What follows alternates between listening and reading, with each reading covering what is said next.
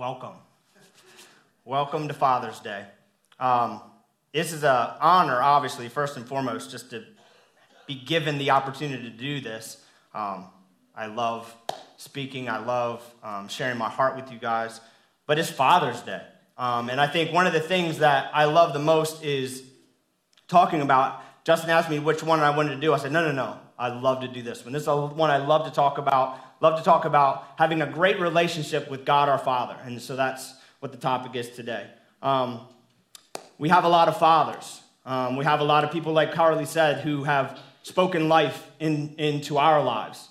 People that are our fathers and people that are just like father figures. And I'm a creature, or I'm a person that has grown with a lot of strong men that have spoken life into me. You'll hear a few of those today.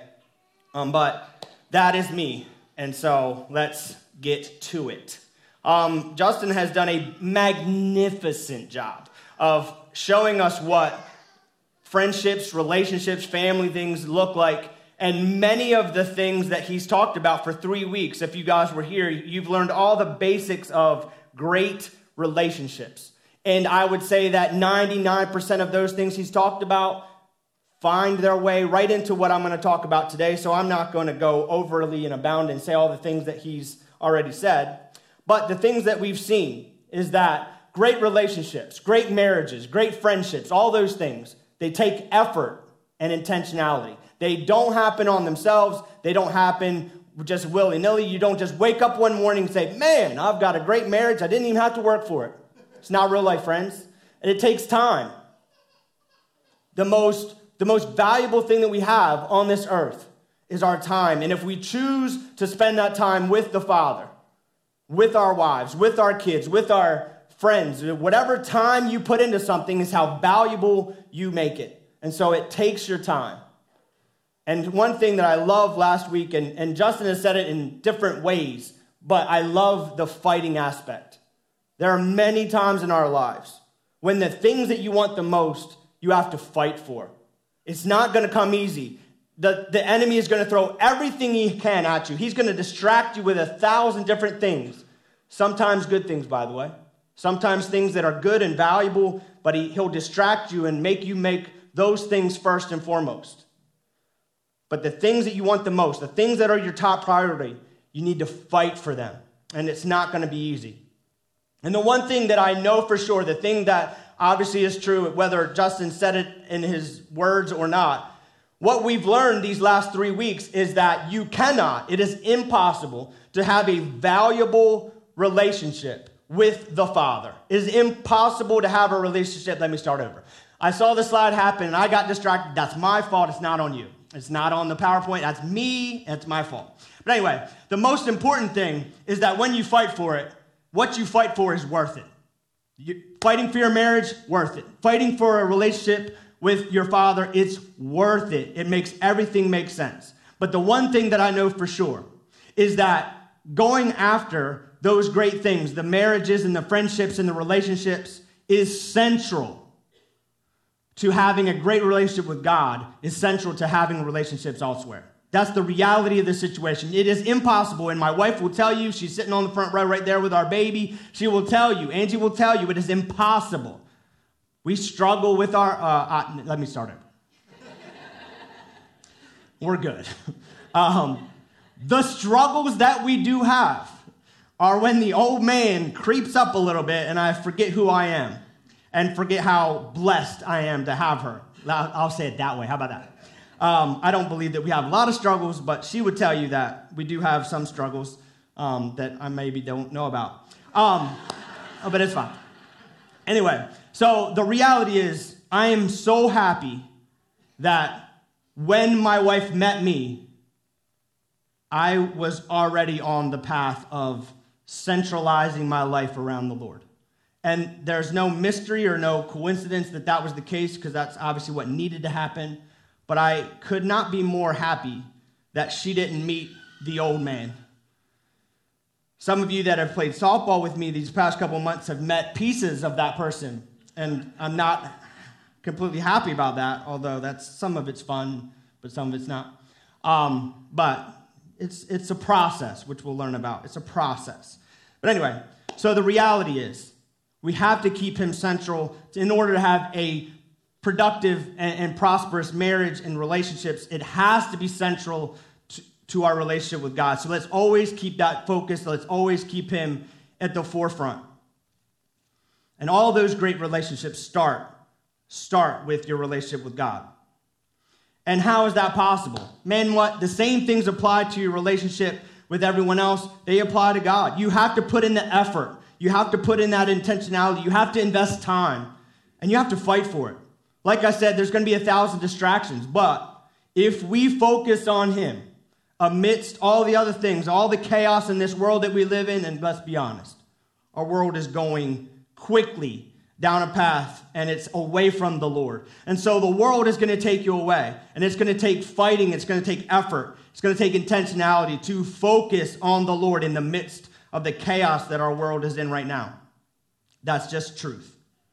I think about growing up. One of the things that I know about my relationship with God is growing up, my relationship with God was very, what I like to call, it was a conduit relationship. If you're not familiar with the term of conduit relationship, it means, to me, it was, my relationship with God was as good as my relationship with, at this point in my life, it was my grandfather. So my grandfather was my preacher, my pastor. He was the person in my life that I looked up to the most. So my relationship with God was the same as my relationship with my grandfather. Like, I knew the things about the word from him. I knew right and wrong from him because he passed it down through mom and my dad, obviously. But like, there was just a conduit type of relationship. And my relationship with God was only as good as my relationship with him. And for the record, I think that I couldn't have had a better conduit. But the reality is, the Lord does not want me to have a great relationship with him through my grandfather. He wants to have a relationship with me. And I think the reality is, I learned some great things from my grandfather. I learned some great things. He showed me Jesus. I would tell you, and I will tell you as black and white as I am, I never heard about, I never saw my grandfather. I knew him for quite a couple years, lived right next to him for 30 years. I never saw him, or I never saw him be mean to anyone. I never heard him yell at anyone. He got stern with me one time. One time. I remember, and obviously I can't forget it. It was the one time. But he showed me Jesus, and he always loved me, and he never judged me. He never said anything. But the cool thing about him was, and something I know now that I didn't know as much then, like our father, I didn't do a lot of things. I didn't have any tattoos. I didn't have anything that I thought that my grandfather would not approve of. And looking back now, I know that although he may not have been a big fan of tattoos in general, and I just use that as an example, he loved me no matter what. There was nothing that was going to stand in the way of our relationship, although there may have been decisions that I made that he would not have agreed with, right? And just like the Father, we may make mistakes along the way, and we may do some things that don't make him happy, but that doesn't change anything about our relationship or his wanting to have a great relationship with us. And so even though those things are all true about God and my grandfather, I knew that there was a stage in my life, even though I wished that osmosis was a thing and my Christianity could just come straight forward and just rub off of my grandfather onto me, and then all of a sudden I would just be everything that he was and is and could just go to heaven on his coattails. And the reality is, part of that's actually true. Obviously, I'm walking in a few things that he walked in his life, and I believe that I'm the man that I am because of the example that he set. But the reality also is that my grandfather never would have chosen a relationship with himself instead of, oh, no, just draw them into me, and then, no. He wanted and he prayed for us every night that we would find that relationship with the Father. And so as I got older, people started asking me questions like, well, what do you think about this? What do you think about this? And I would always just say, well, my grandfather, he always told me this. Well, my grandfather always taught this. Well, what do you think? Well, I just know what he says, right? And so that's what a conduit relationship kind of looks like.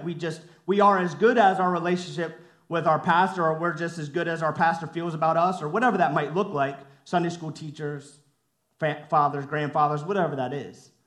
We're as good as that relationship. But at some point, I know it happened for me, and I hope it happens this way for you as well at some point in your lives or in the future. At some point, you have to make that thing your own. At some point, you have to say, you know what? This is what I may have been taught my whole life, but this is exactly what I feel, and this is why I think about it. And it's time for me to dig into his word and think about these things on my own, right? It's fine enough. I mean, I think Justin's amazing, and we can just believe everything he says. And hold that back 1 second. But you know what I mean? We can take those things because we know that he, has blessed. All this thing. We'll leave that. But the point is, there are things in our lives that we have to know and hold on to for ourselves, right? Because I know for me, there are times in my life when people have come to me and said, no, you shouldn't be doing this, or you shouldn't have this, or you shouldn't be this way. And I can look at them in the face and say, no. I know this thing to be true. I know that the Lord has spoken these things into my life, and these are things that I hold firm to. I had to give up relationships in my life because I knew that the Lord was calling me to this. And if I didn't know that, I would have just gone along with everything else. I'd have been like, all right, well, that's what all the fun people, that's what we're doing. But no, the Lord was calling me to something. And when you know that to be true, when he speaks those things into your life, you know them and you hold firmly to them. You say, no, it doesn't have any parts in that. And so the whole point of this thing is to dig into his word, get into knowing him. Get to know him. His word is the best way that you get to know him, what he's like. What he's like. You need to know what he's like and what he's about. The Old Testament speaks to what the New Testament is. It completes it. The whole thing is about Jesus and knowing him. If you can't find Jesus in the Old Testament, keep reading. He's in there. It's all a foreshadowing of what's going to happen in the future. It's all about Jesus. Read the whole Bible with Jesus in your filtration. You will see it in a new light. And that's what the Lord has done for me. And that's how you get to know him. That's how you hear his voice. That's how you know about the things that he wants to do. You get to know him. You seek him. You find him. You draw near to him. And all of a sudden, you start hearing the things that he wants to say. You start knowing the things that he wants you to know. You want to have a great relationship with God? You have to know him. And you have to fight for it. I'm going to show you a few things that I've found in Scripture and things that tell us what this Father is like. So in the beginning, God creates man, and there's a perfect scenario in the garden. God would walk and talk with them in the cool of the day. That is perfection. This was before sin. That is his plan A. What you need to know today is that when Adam and Eve sinned, God never changed that plan. His plan since the beginning has been walk and talk with my children the best way that I can. Hebrews 13:8 says he's the same yesterday, today, and forever. James 1:17, we'll learn more about it in the next couple weeks. Every good and perfect thing comes down from the Father, with whom there's no variation or shadow due to change. He has not changed, and his plans haven't changed. The way that he created us and the ways that he wanted that relationship with us, like he did in the garden, has not changed. That same thing he wants with us today has not changed. The look of it has changed. You know what I mean? We fell and things looked a little different, but his heart never has changed, and this is what he wants for us. I hear it all the time. Well, why did God create man if he knew that they would fall, and if he knew that they were going to fall into sin? I'm going to say something. Take it with as many grains of salt as you want. It is my opinion and my impression that it was never God's plan for perfection. Although he is perfect and could not create anything that was imperfect, he created perfection. But his plan was always relationship. Because he knew in the day zero, before zero, he knew already that things were going to go down. And before the creation, the Bible says, God and Jesus decided to die for us. He knew since day zero that he was going to have to die, and that was worth it to him. So if that's true, and he knows everything, he knew that he was going to create something perfect, and he knew that they were going to fall, and therefore, he still created it. Why? Because all he wanted was a relationship. That's all he wanted. He doesn't want us to be perfect, although that's something that we can strive for. All he wants is to have a relationship with us, and that has never changed. And what that looks like might change sometimes. It's changed in my life many, many different ways.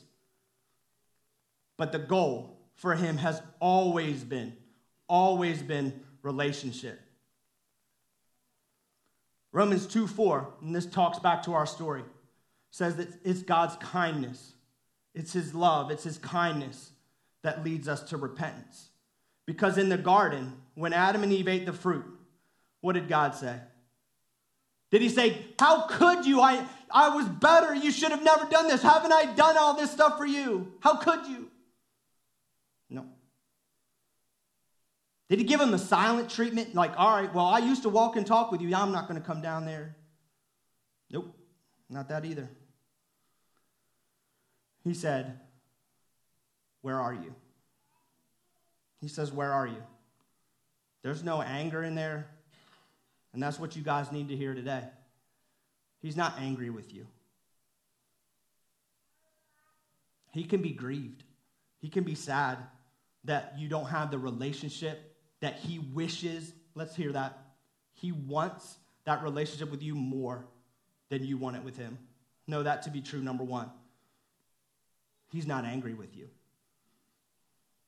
You hold, sometimes, we hold that shame and we hold that guilt on ourselves. It doesn't come from him. There's no condemnation that comes from him. He's not angry with you. But he says to them, where are you? Because the whole point is, okay, obviously I know what just happened. We already know the deal. All right, let's figure it out. What are we going to do? How do we go from here? How do we keep our relationship intact? What do we have to do to get to where we're going? It's always been about relationship. It's not about how could you. It's about where are you. Now let's talk about it. Let's make a plan. Let's fast forward a little bit to Peter. I love Peter. I think me and him are very similar. We're on highs of highs and lows and lows. I'm not bipolar, but that's just, I feel like I'm going to be all for it or all about it. And I might fall sometimes, but I'm going to stick my foot in my mouth sometimes, but I'm going to be going all for it all the time. So that's me and Peter. If you don't know me, that's what I'm a lot.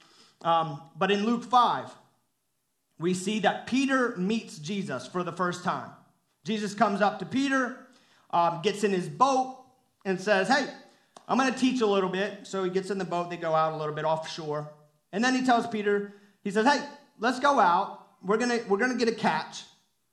Peter laughs a little bit, because he's a professional. He's been doing this a minute. And he's been toiling all night, and they've caught nothing. And Jesus goes, hey, yeah, but just go out a little bit, and we're going to get a catch. He says, all right, cool, bro. We're going to do this thing. We'll see. But anyway, if you say so, we'll go. So obviously they put the nets down because it's Jesus. Catch of a lifetime. Catch of a lifetime. More fish than they can carry. They call over James and John and say, come help us. And together in their boats, they carry all these fish to shore. And in that moment, Peter drops down and says, depart from me, I'm a sinful man. Why? Because it's his kindness that leads to repentance. It's his kindness. Jesus could have come in and said, you guys are just dirty fishermen. You need to do this and this and this. And we've seen that our whole lives. That's not Jesus. Jesus comes in and speaks to him in his language. A fisherman likes fish. And he catches fish, and he knows that it's a miracle that they've been fishing all night, and now all of a sudden they have the catch of a lifetime.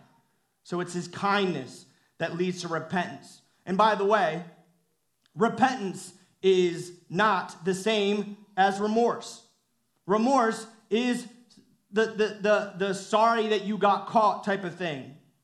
Repentance is you're sorry enough to change. And what the point of that is that his repentance looked like, hey, I'm not going to be a fisherman anymore. God calls him and says, hey, we're going to go do this thing. All right, I'm in. Let's go. So his repentance was turn from his old ways and walk in newness of life with Jesus, and walked and talked with him for 3 years. That was the mission. He stuck with Jesus. He wasn't a fisherman anymore. So he changed his whole ways. He changed his whole ment, and it all happened in a moment when Jesus gave him fish, and they left all of that catch of a lifetime right there on the shore, and he says, follow me, and they go. All of them. Right there in that moment, they're gone. I don't know who got them fish. Somebody got a catch of a lifetime, but it wasn't them, because they had the thing that they wanted more than fish. We're going to be tempted in our lives with things.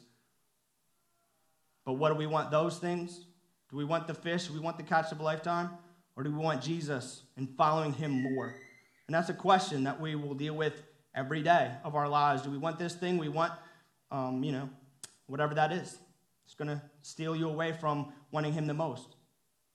So let's fast forward. This is still Peter. Fast forward another 3 years. This is the end of his ministry with Jesus. Peter has just denied Jesus 3 times. Jesus is crucified. 3 days later, he's raised back from the dead. And in John 21, it talks about Peter is obviously down. He's down on himself. He's feeling very condemned, very convicted. He knows now that Jesus is alive. Jesus has showed up. And I think you need to hear this. Jesus has showed up, and he knows that he's alive. But Peter is still feeling very down on himself. Because Peter needs some sort of resolution. Peter needs some sort of, I think in our lives we understand what this looks like. Well, we need to fix this. We need to make it right. We need to pretty ourselves up. Whatever that is, we need to, get that relationship back. And he has not had that yet. So my point is, he's not right yet. And he tells his buddies, he said, hey, in John 21 it says, hey, I'm going to go fishing. He's going to go back to the thing that he was comfortable. And how often do we do that? In the midst of our trials, in the midst of the storms, we go back to the things that made us comfortable in those moments and the things that always made us feel whatever. In about 2 or 3 months, you're going to see me back up here. And that's what I'm going to talk about a lot, is what do we do in those moments?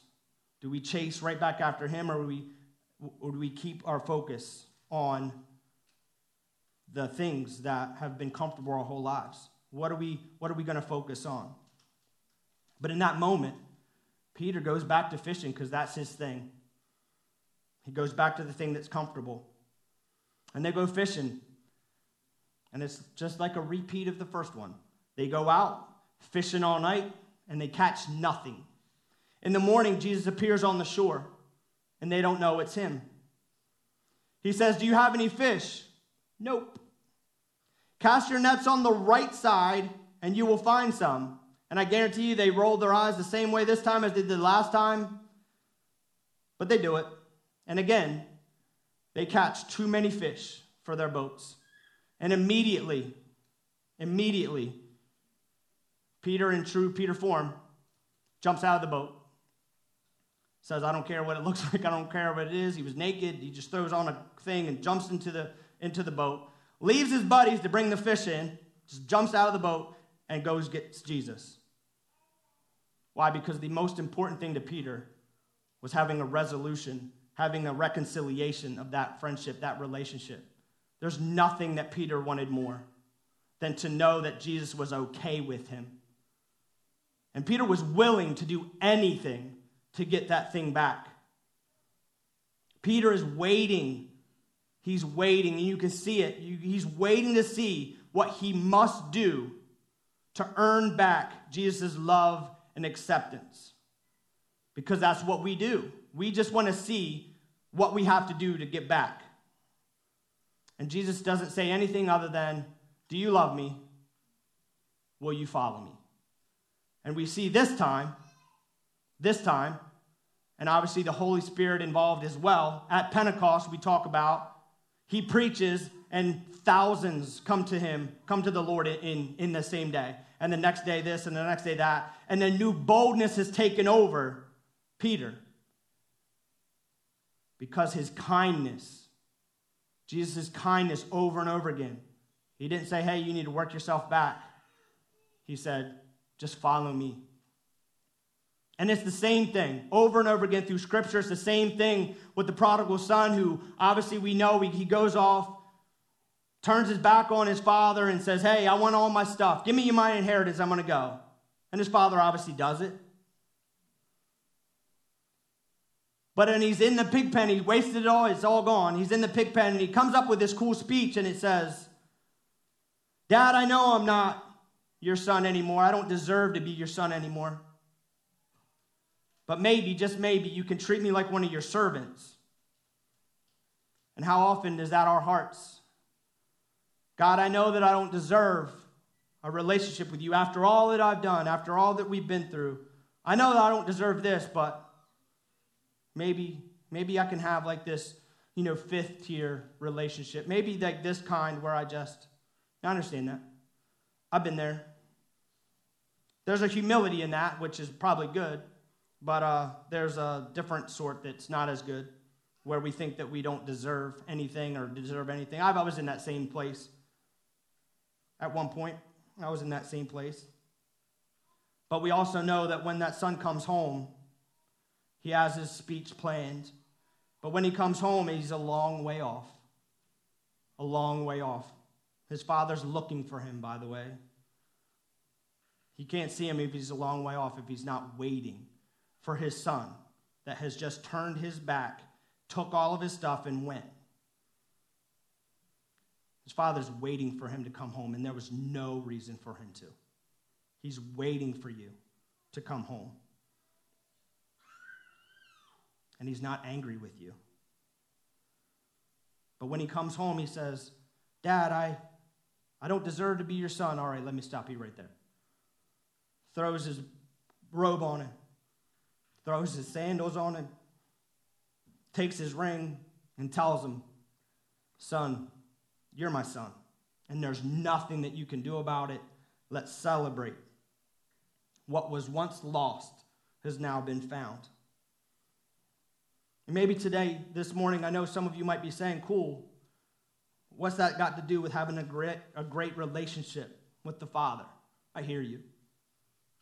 But I think a lot of things, and you've obviously heard me say it through this whole time, is so oftentimes we, like Peter, like the younger son, feel like we need to clean ourselves up to work ourselves back into his love, into his good graces, into his acceptance. God, I don't deserve to be your son. God, I don't deserve to be in a great relationship with you. I have some good news. It's not about your deserving.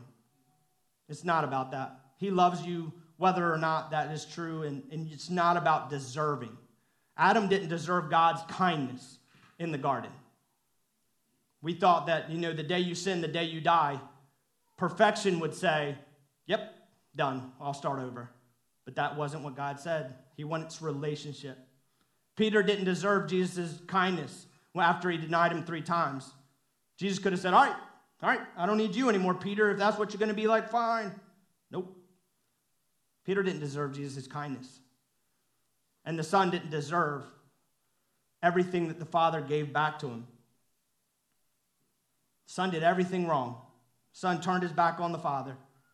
Wish you were dead. Give me your stuff. I wish you were dead. He knew he didn't deserve anything, but he got it all back because that's his dad and that's his father. I think so oftentimes in our lives, we try so hard to attain and be what we already are and cannot stop being. So often we try so hard to attain and be what we already are and can't stop being. And that's his children. There's nothing that we can do to take that thing away. I say it the same way every time. My daughters are in the same picture as my wife. There's nothing that they can do. No decisions that they can make that would make me love them any less. Nothing. And why is it that all of a sudden we know that about our kids, but somehow we lose that translation when it comes to God. I know I did that in my whole life. My relationship with my dad was somehow filtered into how I felt about my Heavenly Father. And obviously we know that these things are true, and somehow we screw them up. But that's the reality. We are his children. There's nothing that we can do to change that. So do you want a great relationship with the Heavenly Father on Father's Day? Let's all do it together. It's not easy. Nothing worthwhile is, but it's very simple. Spend time with him. Talk to him. Worship him. Put him first. And you'll have to fight for it. There are thousands of distractions, and some of them are valuable ones. Obviously, we can't make our marriage and our families a distraction. Like, that's not the thing. But we have to keep the thing central to our relationship with God. And the one thing that we need to understand is he is unchanging. He spoke face to face with Adam and Eve in the garden.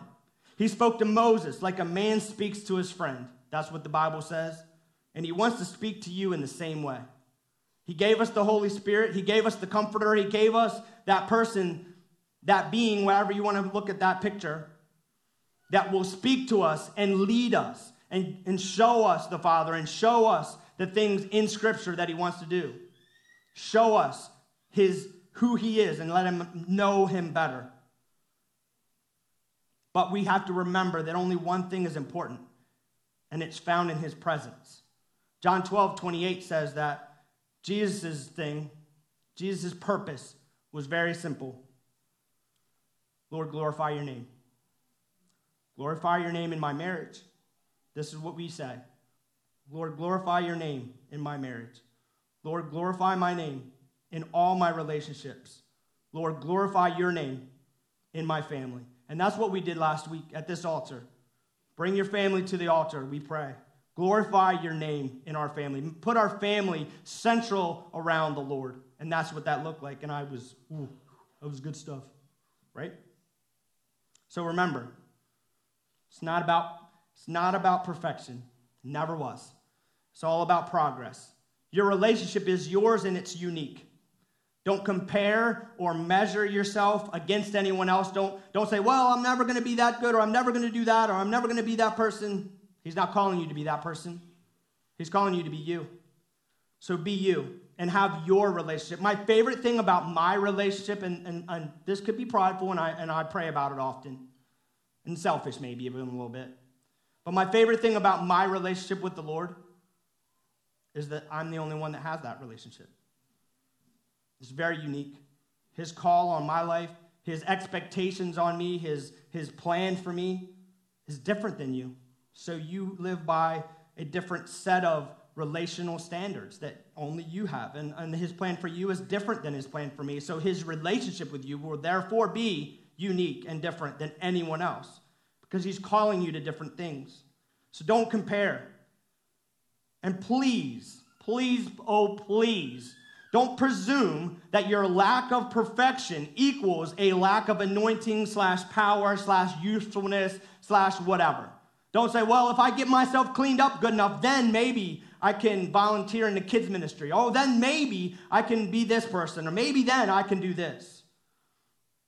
No, if he's calling you to something, step out in faith. And it might take time. I knew he was calling me to youth ministry a long time ago, and it took a couple years for it to actually play out. But start walking in those things that he's calling you into, and don't clean yourself up first. Yes, clean yourself up a little bit along the way, but, don't feel like you need to do this and this and this before you get there. Because all he wants is your heart. In the same way as the young son, I would venture to say, if I had another Sunday to talk about it, you'd hear me say this. But the older son was right there the whole time. It's not about proximity. The older son was there. He was doing the things. But I would venture to say that the young son in the middle of the pig pen was closer to the father because his focus was on the Father. In that moment, when he turned back towards home, it says, his focus was on the Father. And I would venture to say that the older son never really had his focus on the Father. He had his focus on the Father's things. That's what I would say. So it's all about your heart. All he wants is your heart. All he wants is your focus. All he wants is your yes. Will you do what he's asking you to do today? One of my favorite verses in all of Scripture, and then I'm done, is the stories and the parables about him giving you talents, right?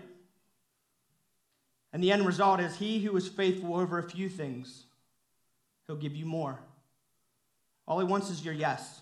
All he wants is your obedience. He wants to call you in this, and then once you have this, maybe, just maybe, he'll give you something else and something else. But you got to walk in that first thing first. You got to walk before you run. You got to crawl before you walk. You got to go along the process. And then secondarily, someday, my prayer has always been this: get to heaven and get the well done, thou good and faithful servant. What else is there? I walked the path. I did everything you were calling me to do. Lord, I hope and pray in the same way that I tried to make my grandfather proud. I get to heaven and he says, man, you did it all. You did everything I called you to. You gave it all up. We walked away from the things I called you to walk away from, and you went into these things. Well done.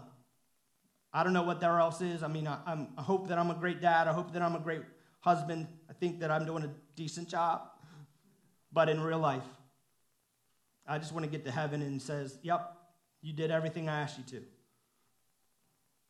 So in conclusion, as the worship team comes up, I just want to give you an opportunity to come and receive the things that you want from the Lord.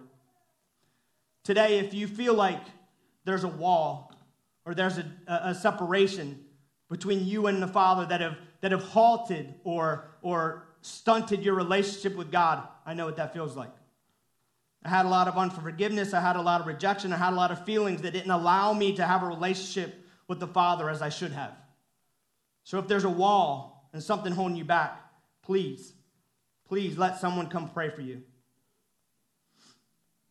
If you feel like God could never love you and after everything you've been through, after everything you've done, after all the mistakes that you've made, I hear your heart. If you think that God could never love you, please let someone pray for you. Let someone pour God's love on you. You'll know it then.